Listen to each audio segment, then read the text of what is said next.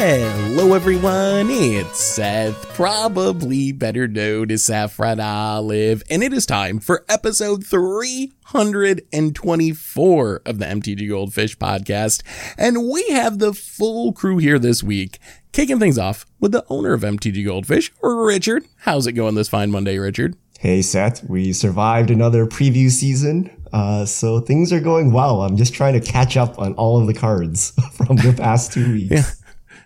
I'm still reading through some of the MDFCs. I'm almost there, almost to the end of the set. A lot of words on this one, but that's neither here nor there. Before we get into all that, we got another co-host in Krim. Krim, how are you this morning? I am, it is a fun morning. I'm on 2 hours sleep, so let's go. We're excited. I'm excited for some 2 hour of sleep Krim hot takes this episode. Oh yes, there will be some of that. So our podcast today, we had a few different topics. We had some interesting, MPL rivals / tournament stuff over the weekend that we wanted to talk about. We have some secret lair news about a membership or subscription program that Wizards is thinking about. We wanted to share some thoughts on that.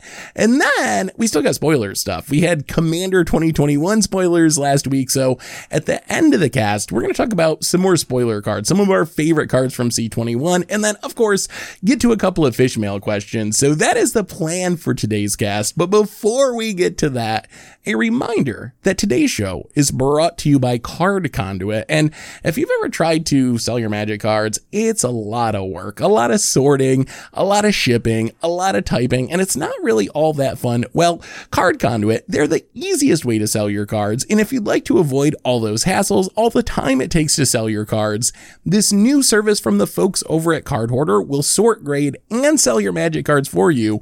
And once your shipment is processed, you'll get the proceeds minus their fee, and right now you can even get a 10% discount by heading over to cardconduit.com/goldfish. So thank you to Card Conduit for supporting the show today, and let's talk some Magic. So yesterday, or this weekend I guess, was our latest MPL / Rivals League weekend, I believe it's called, and it brought with it some changes to the league. Richard, what went down with the tournaments this weekend? I don't know, Seth. Something went down with the tournaments. What's going on with Pro Magic? But I'll tell you what happened on Twitter.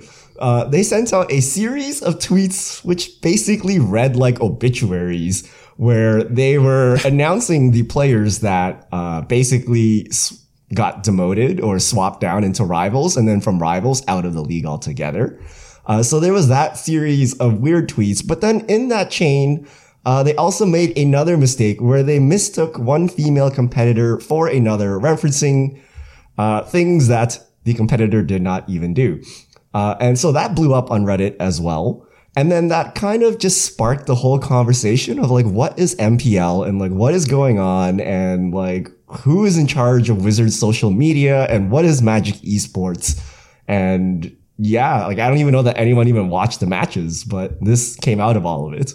Yeah, not many people did. I jumped in and out a little bit over the weekend, and I think they're running at about like 7K or something, which slightly better than a random Magic streamer, individual streamer, but definitely not good as far as esports goes. The drama was interesting. On one hand, I think the regulation thing is necessary. It's just like soccer. Like, we need people to drop out of these leagues so new people have a chance to get into the leagues. So I don't think that structure itself is bad. I think it is a little bit scary if you're a competitor, because once you're out of Rivals, there's not much. Like, that's one of the flaws with the system we've been talking about since they started MPL Rivals. Like, you're either one of the haves who's in MPL or Rivals, or you're the have-nots of challengers. And if you're a challenger, there's really not much going for you. And the odds of getting back into Rivals or back into the MPL are really, really small the way the system is set up. So I think that is that is a concern. I wish there was something more for players who do drop out of Rivals, because going from like, this is my full-time job that I do every day and I have this guaranteed income from playing Magic, to essentially having nothing, that is pretty scary. On the other hand, Wizards is really good at messing stuff up. I know what they were trying to do with the tweets. Like, I think that they were supposed to be like congratulating or honoring these people for being in the MPL and being professional Magic players. The timing wasn't great. It came out at the same time when a lot of people were like feeling bad about getting regulated out of the league, which feel like I keep saying that right, or keep saying that incorrectly. Relegation, not regulation. Regulation. Yep. Close. Relegation. Close enough. Bear with me. But yeah, so the timing was pretty bad, and getting the information wrong was pretty bad. And then I don't know if you saw further down on the tweet chain, Wizards actually responded and was like, hey, this wasn't actually us. We had like outside contractors who were like making these tweets, and they're the ones who messed it up. And I don't know. It was just an absolute mess. And on top of that, no one knows what's going on with this system. Like, I think part of the reason people dropping out of the league was such a big deal was like, no one understands MPL. So when all of a sudden you see your favorite player tweeting like, oh, like my Magic career is essentially done, like paraphrasing, like that would be a shock to a lot of people, because no one understands the structure that's going on with MPL and Rivals. So just a mess all around. And we came out of this big tournament weekend where in theory people should be feeling good. Like there are people that also performed really well and like guaranteed they're going to Worlds and stuff, but it ended up just being this like huge feel bad that Wizards made worse by wizardsing it up on social media like they usually do. That was a huge mess when it comes to like the way they revealed stuff. But yeah, like wow, that was quite the tweet chain. I read the like whatever the announcements of the players a little bit like I think they were trying to build, you know, that drama, that tension that we kind of wanted from like what is esports, right? Like we wanted to follow these players, we wanted the stakes. So much like you had mentioned, I do think that the like the things that happened, like now you're messing with me. Is it relegation? Yeah, it's relegation. Regulation. No, wait, hold on. It is relegation. Yes, you're correct. You were feeding me the wrong info. But like, yeah, like with the relegations, I think that kind of had to happen. It's very much so necessary, much like you had mentioned. But I think that's what they were trying to do. How they went about it was a huge mess. But yeah, like the relegations are this podcast going sideways real quick.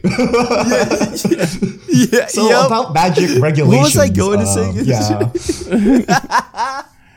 The rules and regulations of Magic. But yeah, the relegations and all that kind of made sense for me, and why they had to happen. It sucks to type out and it sucks to see, but I think like as a spectator, for me, that was, I watched a little bit more, right? Cause I knew some people were on the bubble, I guess.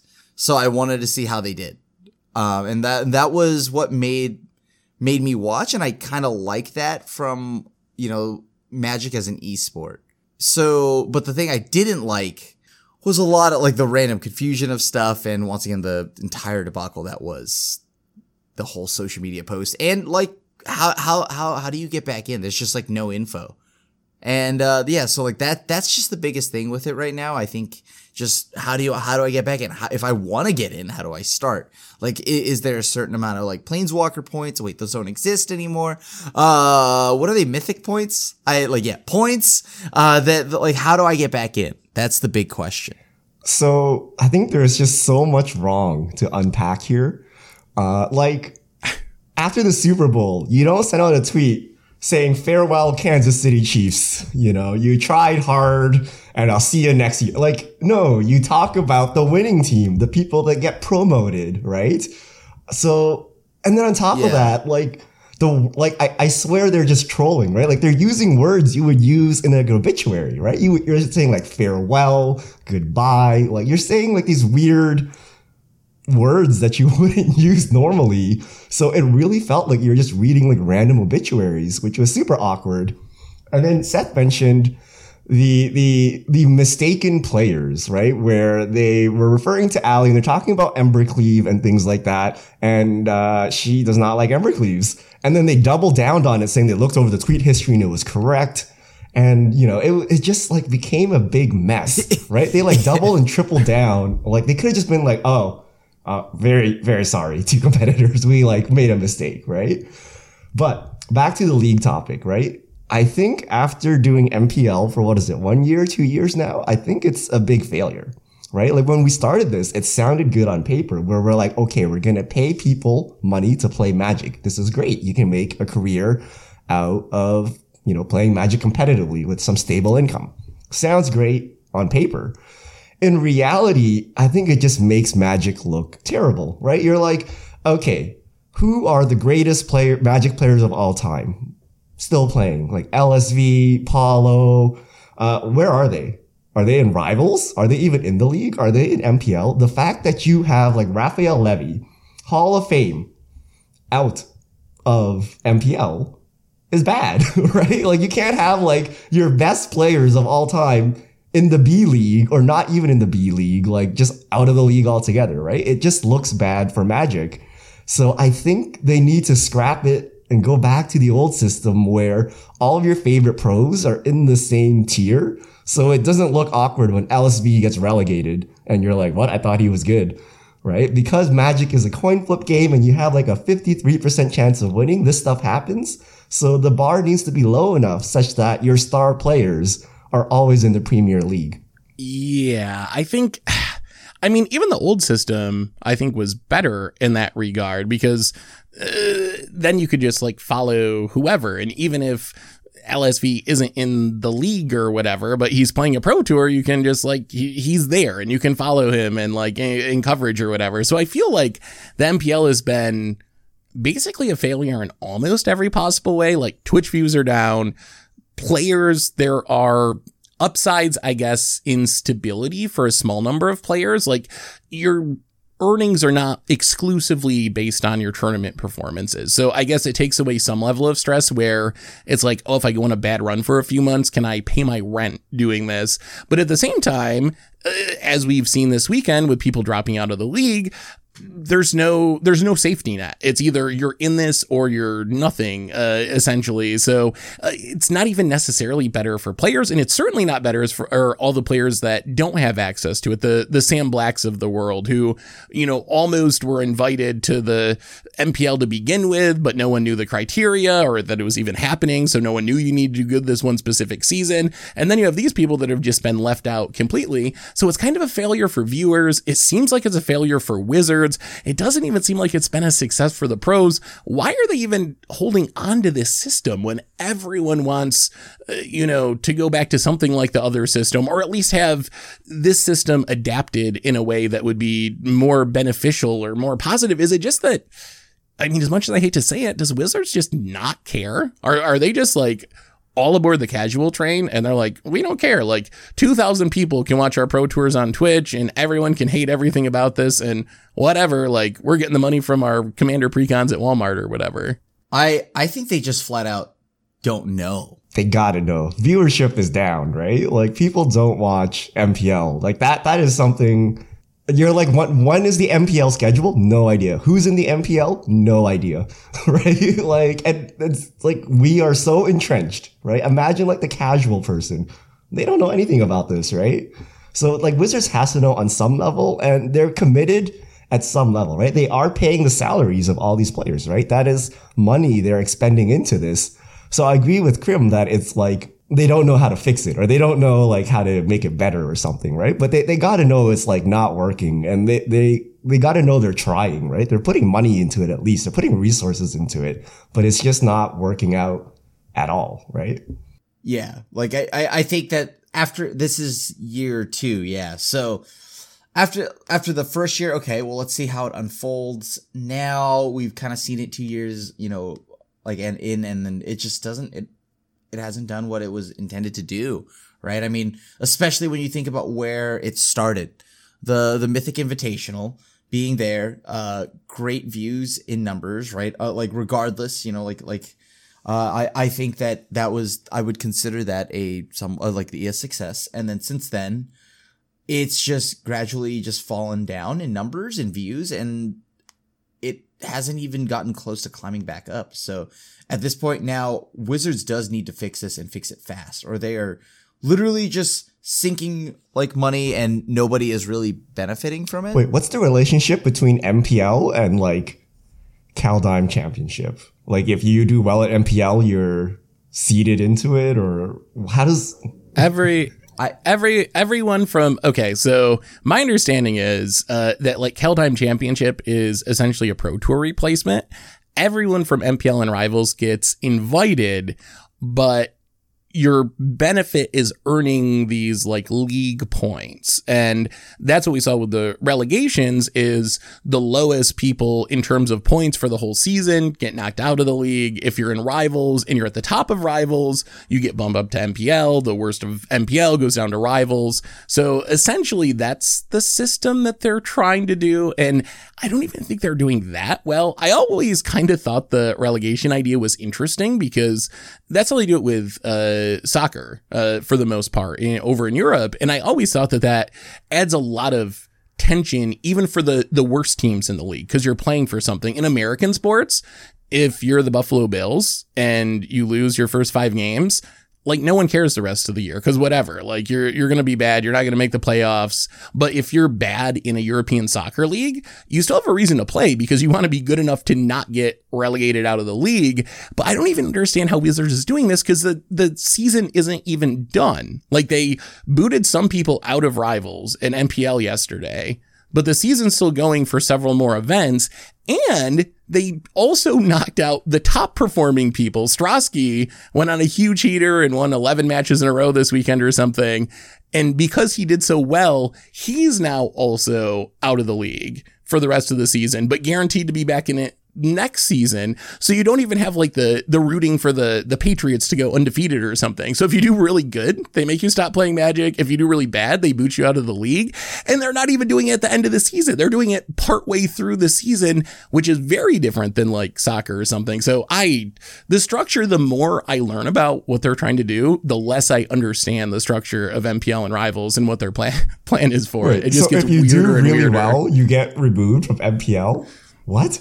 I think it's like they are trying to nerf the best player. So basically, like Strasky, that's the most ridiculous thing I've ever heard in my life. So Strasky Are you is still on in pace it to next beat year. records? Let me remove you.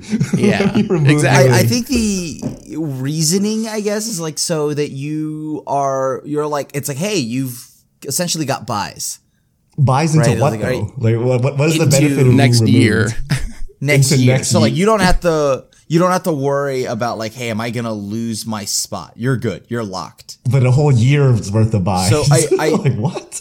That's a long time. Yeah, like so essentially you got buys for a year, which is Strasky is like, I got some time off. I'm gonna like play some Hearthstone. I'm gonna learn chess. Like I don't gotta play Magic for a while because he did so well.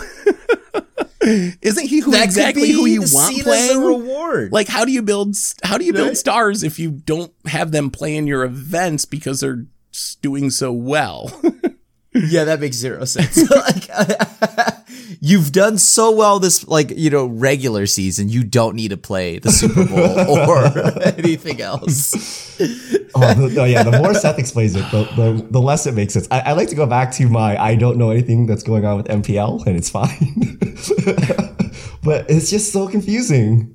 Yeah, like I'm learning as we go. Like right now, Platinum Pros or whatever, right? Let's go back to a simple. You play a regional qualifier, right? You play a PTQ. You go to regional qualifiers, right? You go to a pro tour. It's like very simple, right? Very grindable. You put in the time, you can show up, right? Or you can be Finkel and just show up and win anyway, right? Like MPL excludes people like Finkel because he does not want to use all his time playing Magic, right? But he's good enough to just randomly show up, practice for 2 weeks, and then school some fools, right? So I don't know, right? Like I just don't dunk on everybody. I don't understand what's going on, but I've like just given up hope, and it's like not even easy to understand what's going on, right? It's I don't even know like what the points are for and what the next event is and what's actually relevant, what's not relevant. It's just a big mess. I also feel pretty bad for Allie too. And it feels like maybe the way that Wizards did discretionary invites kind of ended up backfiring because they wanted more representation in high level Magic, which is awesome. But hearing Allie talk about it since getting relegated yesterday, from what she says, she feels like she was kind of just like tokenized, and Wizards were like, hey, you're a pro Magic player now. And then didn't really give her any support. She tried to get on testing teams and couldn't get onto any testing teams. They wouldn't let her or whatever, didn't invite her. So she kind of feels, from what she's been saying on Twitter, like they just wanted a woman to be a pro, but didn't actually care if she as a person succeeded as a pro Magic player or do anything to help her succeed as a pro Magic player. So even that aspect of it, where Wizards is trying to do something positive and good, ends up somehow in a very wizardy way, like maybe backfiring and hurting people rather than helping them. So just every single aspect of the MPL, like it's really hard to pick out any positives for anyone based on the feedback from all the people who have been involved in the league over the past, couple of days since this tournament, as well as just the fact that the community doesn't really seem to care because no one watches it. So it's very hard to pick out any positives of this system from my perspective. It seems like it's just bad for pretty much everyone. I guess maybe if you are the top, 0.001% and you're like making it to the top of MPL every year, you're guaranteed, a salary, which is nice. But other than that, it seems like it's just hurting everyone. Well, I mean, you don't want to do too well. You get benched. yeah. I mean, oh boy, man! Imagine like drafting like how you would do fantasy football. Ooh, I don't know if I want to draft the top running back right now because he might not be able to play because he's too good. Yeah. Ooh, I'm gonna need you to slow down that performance there, bud. I'm gonna need you to slow down that performance. Yeah. Strasky should have taken some intentional draws just to stay in the league for longer so he could keep playing. Yeah, but I mean, so right now that is the most important thing is like, what is the MPL? Year 2, okay, first year, all right, sure, maybe I'll give you the benefit of the doubt here. Year 2, it just looks like more of year 1, except with more people in it and less people watching it. Yeah. That's the worst. There's a lot more people like playing in it and a lot less people watching it. So they need to turn this around. Like, and if I don't even think it's salvageable at this point, right? Like, I mean, what is the first thing that they would have to do? Just like, I guess before we change topics, what is the first thing they would have to do? Because it feels like they have to do so many things. And I think for me, it's just how do I get in? Yeah, and that's not super clear. I think you can like spike a tournament, which could get you to another tournament. And then if you spike that tournament, you could get into rivals, or you could be invited based on criteria that's not really known. Like there were some people, Chris Kvartek, I think his name is. Yeah, was someone who didn't technically qualify by the ways that you normally would, but did pretty good at tournaments or good enough at tournaments that they invited him. But even that's like just super confusing. I feel like the one aspect of the MPL that I do like is giving pros a stable income. Like, I think there is some value to that. The problem is I think you could do that and still have something similar to the old system where it was very clear. Like, couldn't you have done essentially the same thing by increasing benefits to like platinum pros and giving them a higher guaranteed income under the old system, but then still had an attainable system where someone could feel like, oh, I could go and like win this GP and then I go to a pro tour. And then if I do good at that pro tour, I qualify for more pro tours. Like, that's pretty understandable compared to like this system where no one knows how to get into it. If you do too bad, you get kicked out of it and don't know how to get back into it. And if you do too good, they put you on the sidelines until the next year. Like, it doesn't make, none of it makes any sense. Like, I don't even know if they should continue doing it, honestly. Like, I think I agree with you, Krim. maybe they just need to rebuild from the ground up and give it another shot. If they're not willing to just revert to something similar to the old system, like maybe they just go back to the drawing board and start over, because I don't know if the MPL is fixable. All right, I'll fix it for you. I'm legit worried. Like, I think that if this doesn't work, there's like this looming thought over my head that they are just going to be done. Like, because like, are they going to do it again? Right? Pro Magic has been such a thing, like a debacle for them. Like, it's just such a mess, right? When it comes to whatever Pro Magic is, and like, I mean, maybe they just cut it entirely. Yeah, I think they might conclude that no one wants Pro Magic, right? But the answer is really no one wants this weird offering of Pro Magic you're giving us, right? Like, we still want to watch Pro Magic, but not this. But I think it's super easy to fix this, right? Just throw away MPL, right? Just give it up.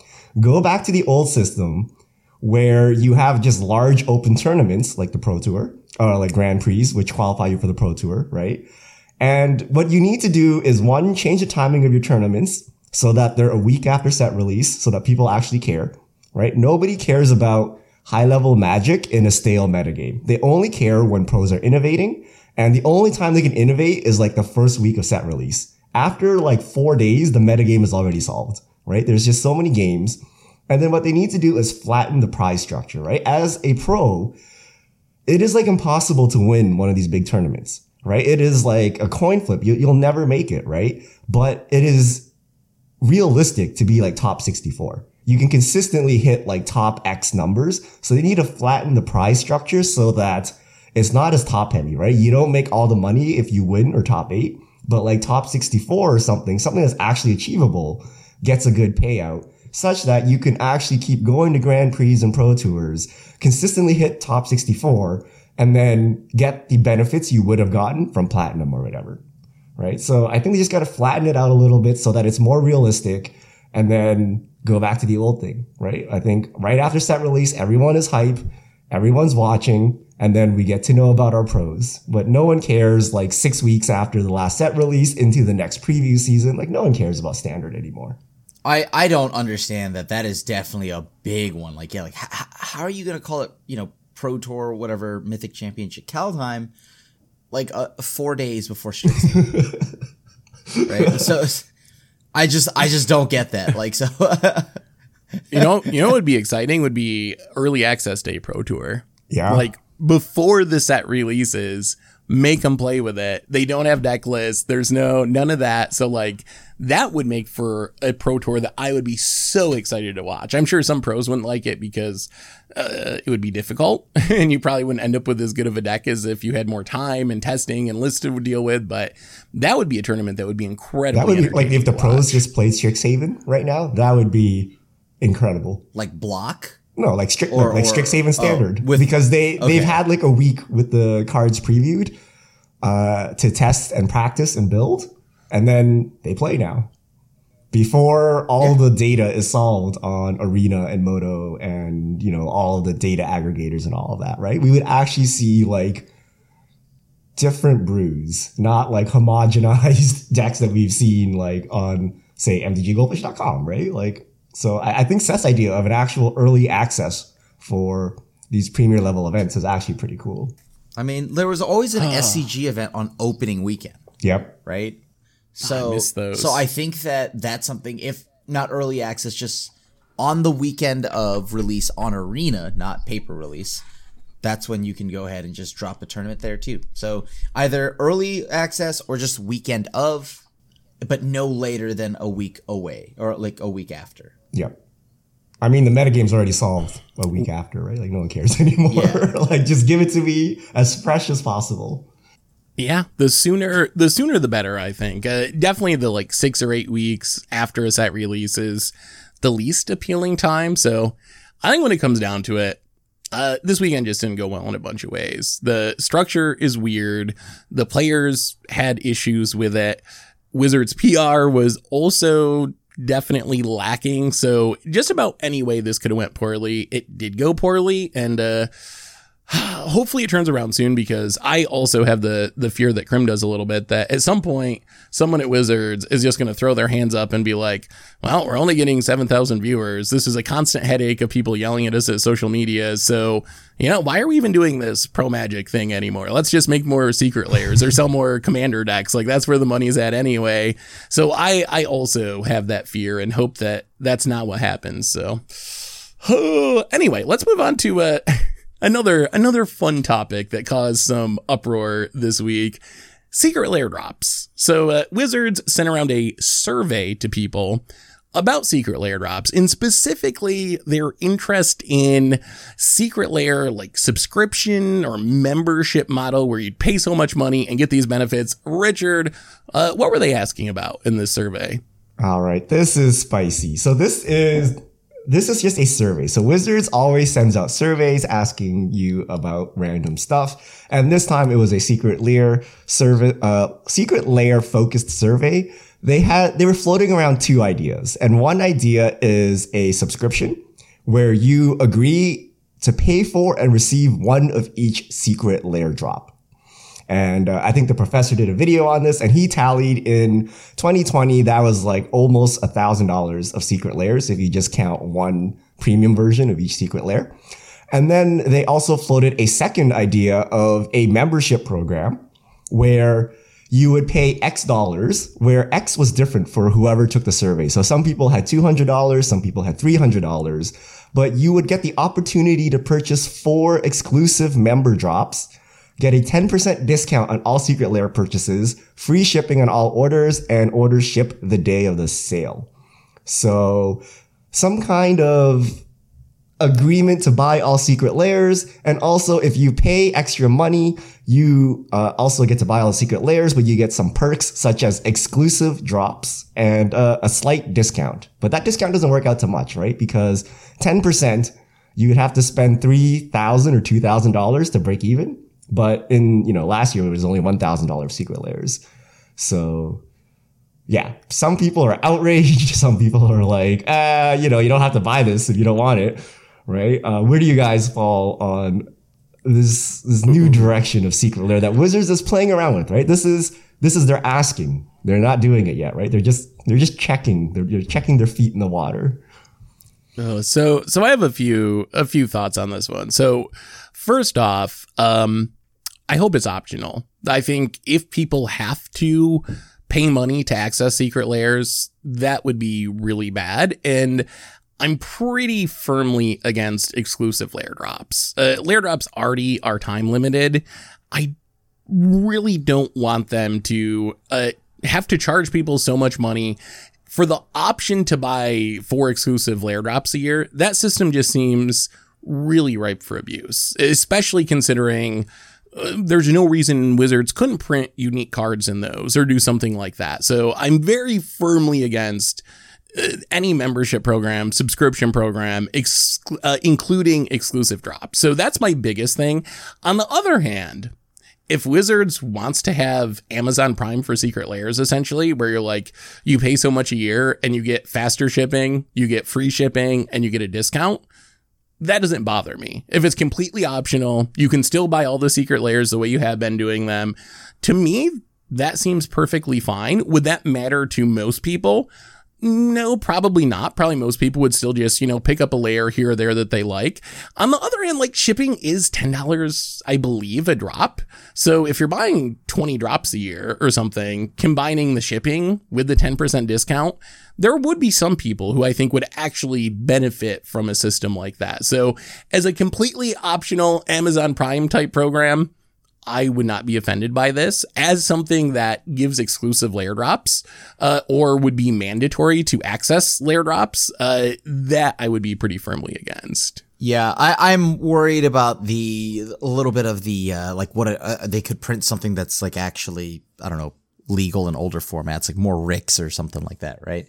But however, as somebody who has bought a ton of secret lairs, and just loves promos, I think I would subscribe to a service like this, because I think all around I've spent probably a lot on shipping.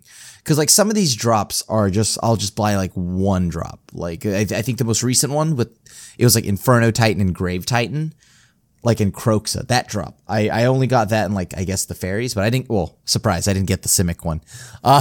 Yeah, like, so like that something like that would be interesting. I think they're just doing this also as a way to kind of like tally earlier on, so you don't have to wait as long for all your stuff. It's like, hey, all right, so we have people that are for sure going to buy some stuff, so we don't have to do this thing where they're made to order. Yeah, so I think I agree with Seth in like, agreeing to buy all the secret layers and getting a slight discount is okay, but having exclusive drops behind them is not, right? Because, they could just drop, oh, here's secret lair fetch lands only for exclusive members. Or here is the new Lord of the Rings secret lair only for exclusive members containing vintage all-star, whatever the heck this new card is, right? And I think that becomes a big problem. And I think just this whole notion of secret lair is becoming problematic. People are already salty about secret lair,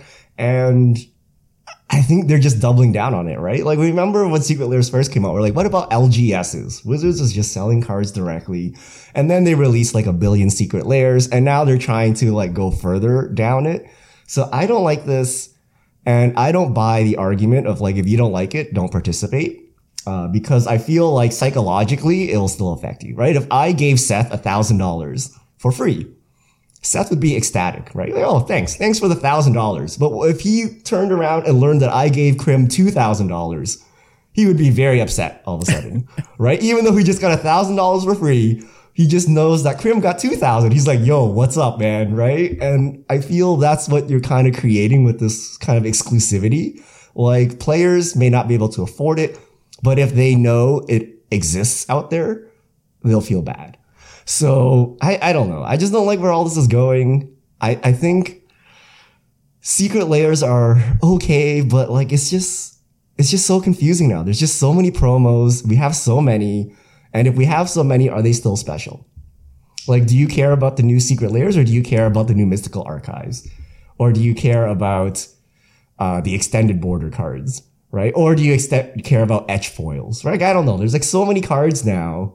It's a little confusing, and this is just extracting more money out of the existing player base. I'd rather see Wizards expanding their product line to get new players, right? Wizards needs to double their revenue. Fine. But grab new players. Stop trying to like squeeze more money out of my pockets, right? Like, I already pay so much to play this game.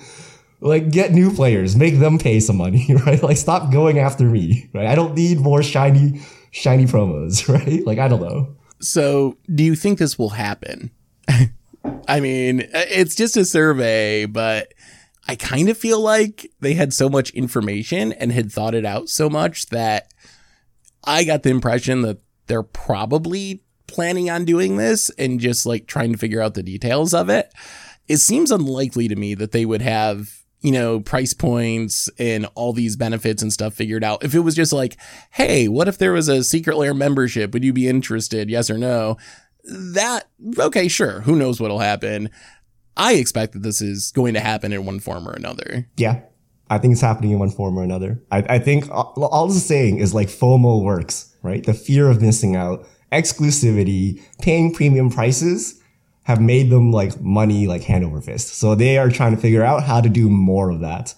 And we've already seen it with like standard products, right? Now we have Mystical Archives. We have Mystical Archives in 2 languages. We have etched foils. Like they just keep trying to figure out like how to make things more exclusive and how to get more money out of these things and how to charge more for these cards. So I think secret lairs will change in the future. Remember, we saw that, the Walking Dead, it's like, okay, that was like a brand crossover, and that was new unique cards, right? That was a new thing they pushed in a secret lair. I expect like more new things to happen this year and next year. And that will definitely drive people to the subscription service, just like What If, right? So yeah. I mean, like Krim's already going to buy it, right? Like it's like we complain about this, but like this is great for Krim, right? As a consumer, he buys all the secret lairs anyway. Yeah, I pretty much buy all the secret lairs. So I would love it. I don't buy main set as much because I just get secret layers. I like promos, and I don't really care about everything else. I just get. And singles. Crim's opinion is the only one that matters because he's the one buying secret layers. Like me and Seth, we don't buy secret layers, so the fact that we don't like it doesn't even matter, right? Like we don't do anything, right? But Crim buys all the secret layers, so his opinion matters, and he would buy this service.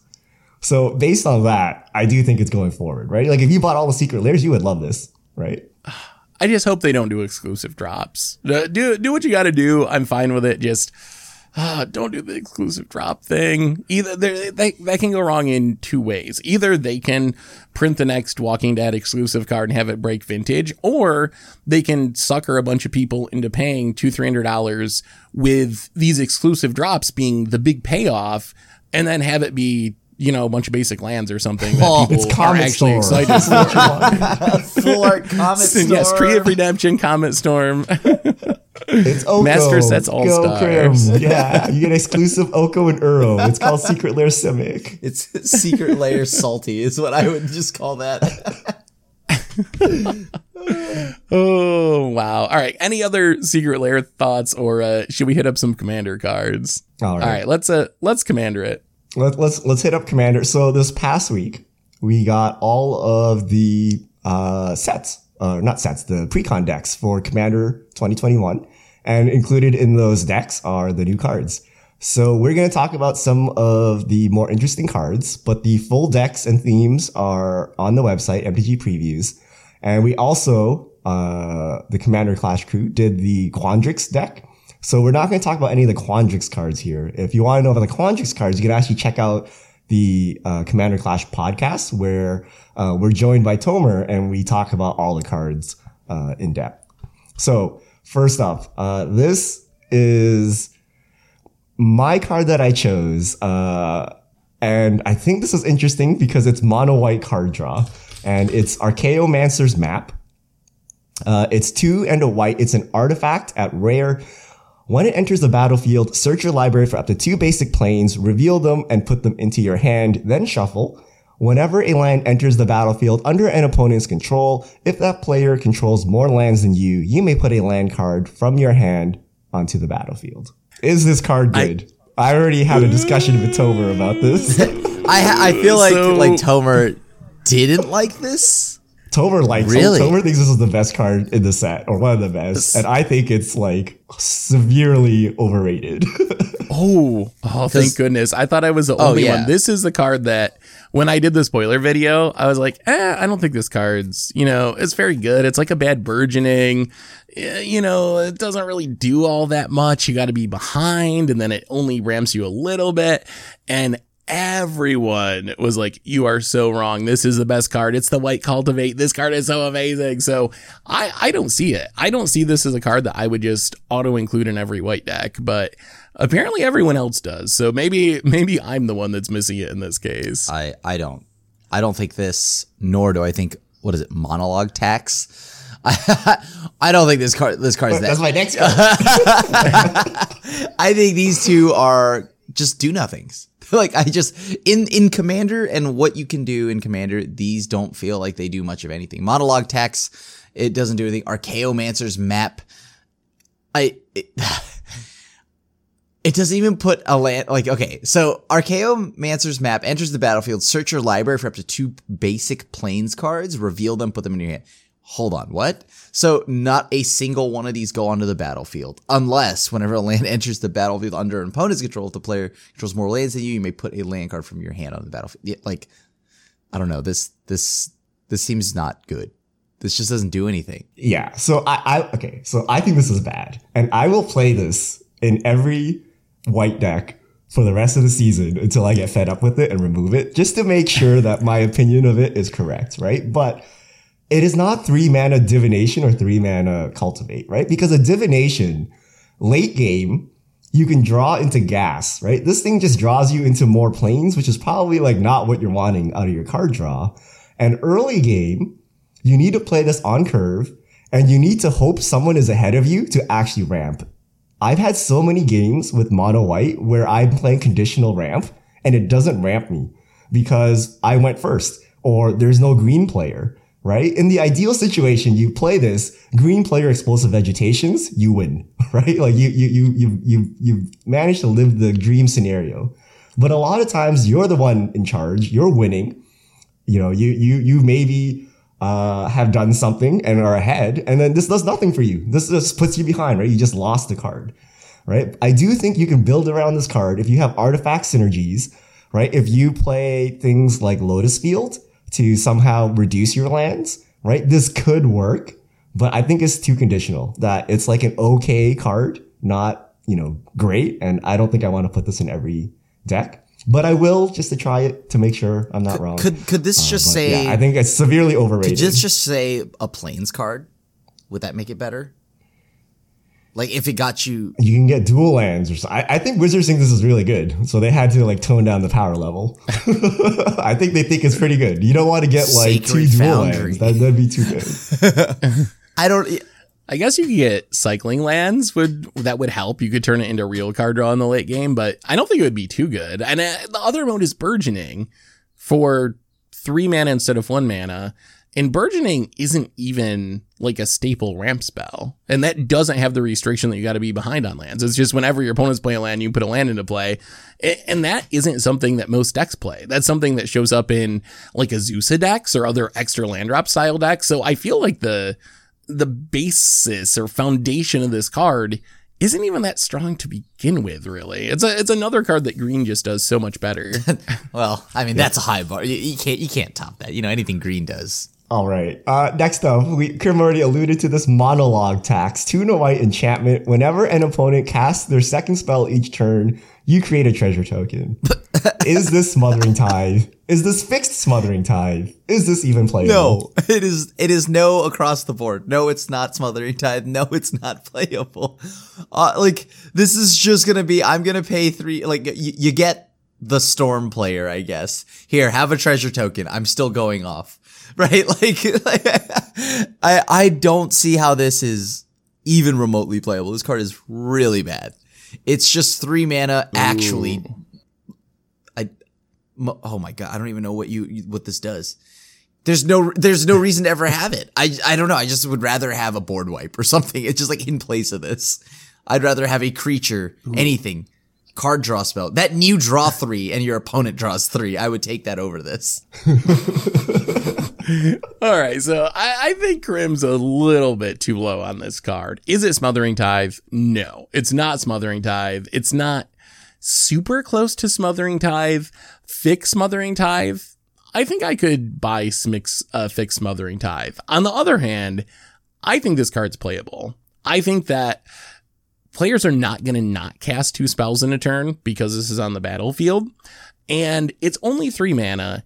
I don't think you have to make, 20 treasure tokens for this to be worthwhile. I think that over the course of a game, if you can play this on turn 3, you're going to make plenty of treasure tokens to make it worth it. So I actually think this can be a staple of white decks, but I do think it is way worse than Smothering Tithe. I do think it's way better than the last card we talked about, though. If I was going to choose a 3 mana white ram spell, it would definitely be this one.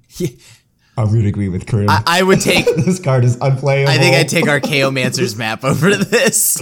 I think I would take the map over this, actually, because the map has high upside, right? Where if you go after the cultivate player, you actually did something useful. This is no way, right? Because it's 3 mana. Are you expecting your opponent to double spell on turn 3? Like, they may not, right? And are all 3 opponents? You're not going to come out mana positive for a long time. And by the time you come out mana positive, it's like you don't need mana anymore. So I feel like, if this was in my hand and let's say this was a companion card, right? Like if it was somehow in my hand for free on turn 3, I wouldn't cast it. It's a waste of mana. I would cast like a bird, right? Like I'm just going down 3 mana even to maybe come back a mana when I come back around, right? So. And I think it's not that playable unless you have a specific reason, like, there's a specific combo or something, but I don't think it's that good. Like I wouldn't, and I definitely wouldn't want to draw this in the late game, right? Because this just does a lot of nothing in the late game. So there's just no part of the game where I want to see this, really. The only reason I'm playing this is because I like the artwork, maybe. All right, hang on. Since we're talking treasures, what do you think of a Tempting Contract? Which one is that again? There's so many cards this Hold season. on, let me pull it up. That's actually on our list. Oh, this is the 4-mana artifact. At the beginning of your upkeep, each opponent may create a treasure token. For each opponent who does, you create a treasure token. I would play this over that. But I would. It's one better, but still bad. Yeah. It's sorry. It's not good. It does literally nothing though. If your 3 opponents, which I mean it's commanders, so it's probably not going to happen. But if your 3 opponents agree to just pretend like this card doesn't exist, it does literally nothing.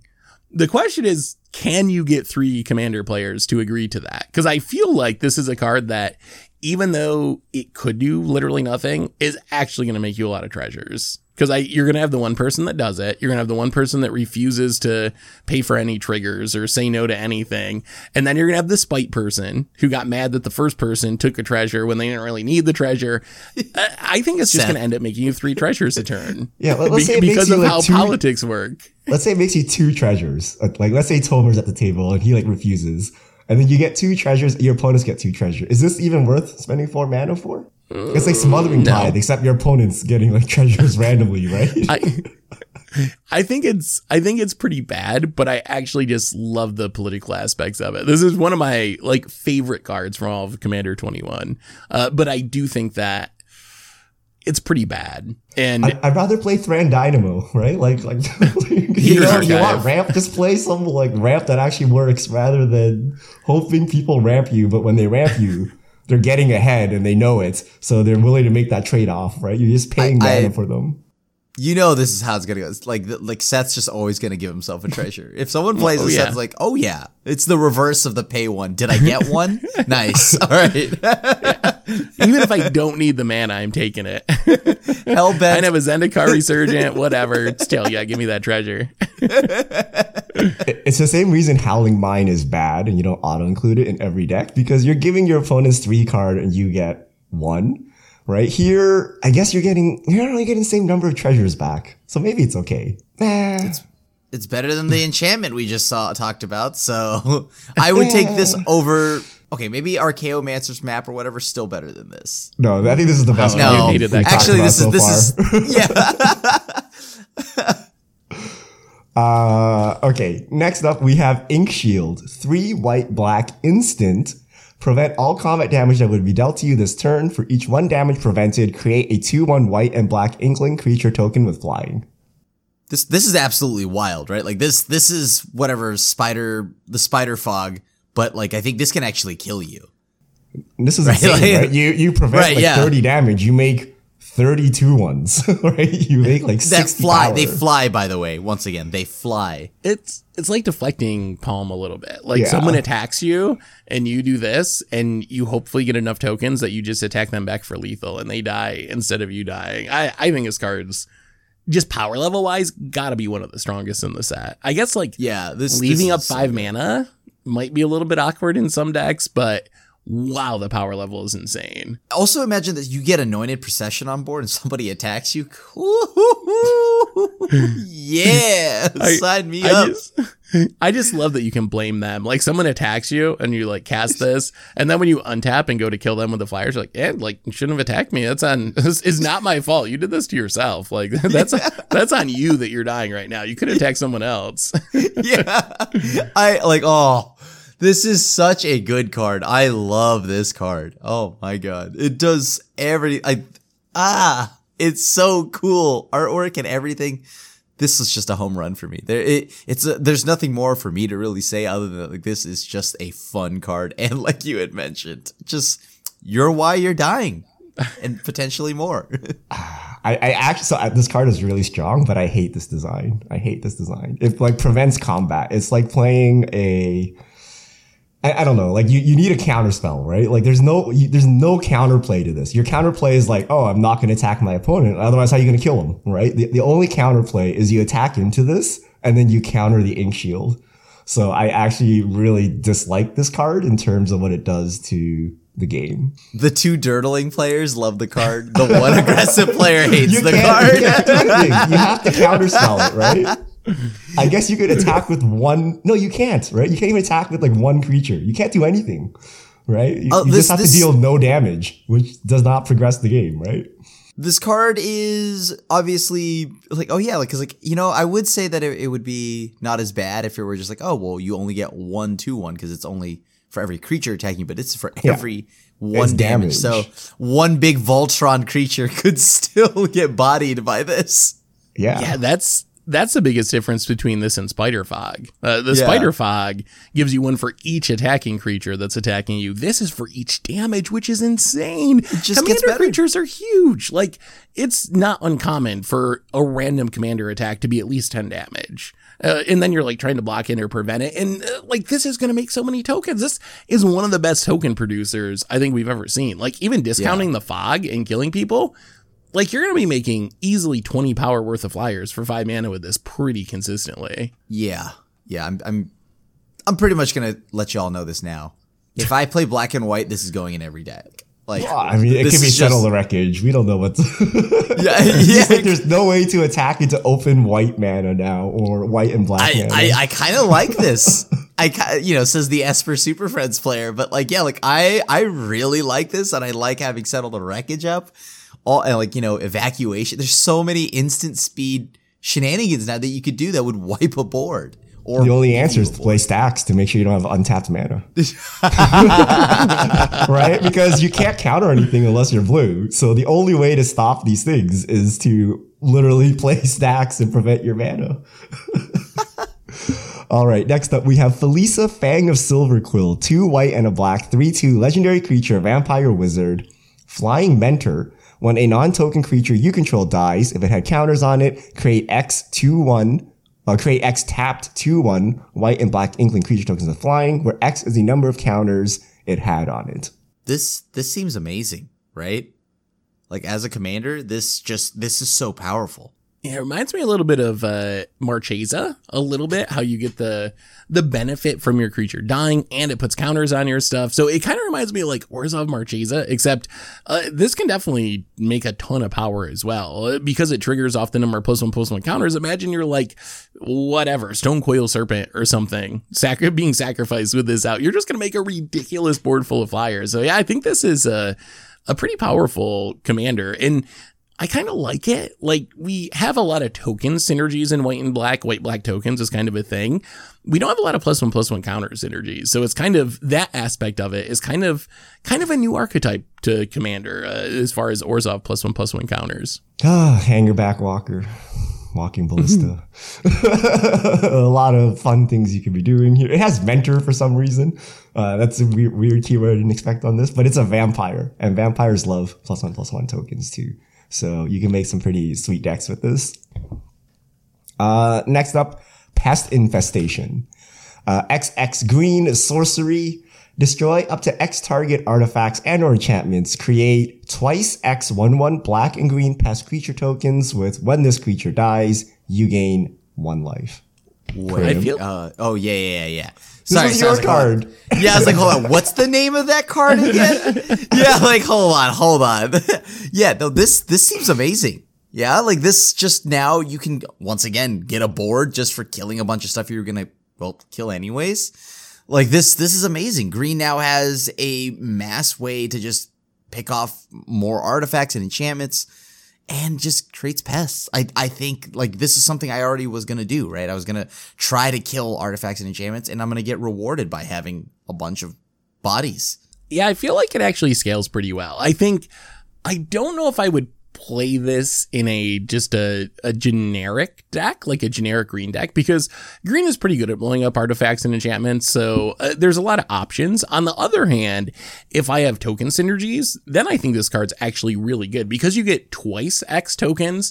It actually scales like Secure the Waste. So like if you like cast this for 9 mana, you blow up for artifacts and enchantments, you're going to end up with 8 1/1 tokens. That's really like efficient for a token producer.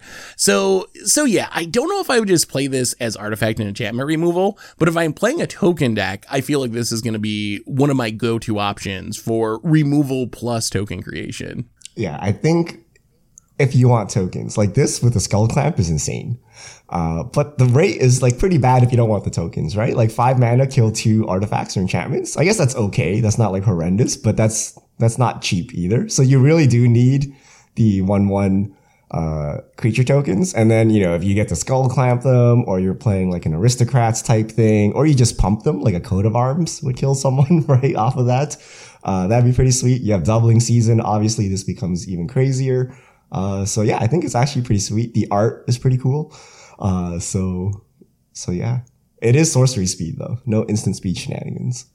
If this were instant, I think this would be just too good, right? It would just literally be like secure the waste. Right? Yeah, right? It would be insane.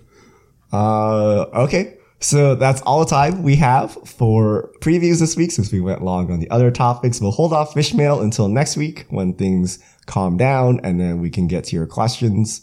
But yeah, so that is all the previews. Be sure to check them out on mtgpreviews.com. We have all 5 deck lists with all the new cards, so you can see which deck is to your liking. Okay, quick on the way out. What is your favorite deck of the 5 decks, each of us? I actually like this. Okay.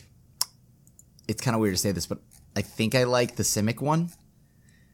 And then one. The Quandrix one or Silver Quill. Silver Quill does not look like much at first, but I think it does a lot of cool things from the Silver. There's some cards we didn't even get to go over, right? There's still just a lot of things in Silver Quill that just look fun. They're not wild, I'm not making 1,000 tokens or anything like that. I'm not copying all my spells, but it does look fun. I gotta go Lorehold / Boros. It has Asgeir, which is my favorite legend from the set, and I feel like it's a really unique take on Boros. It still feels Boros-y and has the artifact theme, has some aggro themes, but it does it in a unique way where you have this artifact creature matter stuff. You have some grindy, reanimation value artifact synergies going on. So I really like the Lorehold deck. I think I agree with both of you. Lorehold is number 1. Number 2 is Quandrix. I just like the artifact creature theme that it has going on. And it also, even though a lot of the cards, we talked about the mono white cards, we kind of said they were bad, or I said they were bad. It's still interesting to play with, to see if they're actually good or not. And then they actually have some cards I think are actually good in the set. And it's mono white Boros colors. I like white now, apparently. So yeah, I'll play. I'll play the white deck. And on that note, I believe that brings us to the end of episode 324 of the MTG Goldfish podcast. So, Richard Krim, thanks for hanging out. Thanks to everyone for listening. Thanks to Card Conduit for supporting the show. And we will be back next week to talk about whatever goes down in the world of Magic. So until then, have an amazing week, everyone. And this is a crew signing out.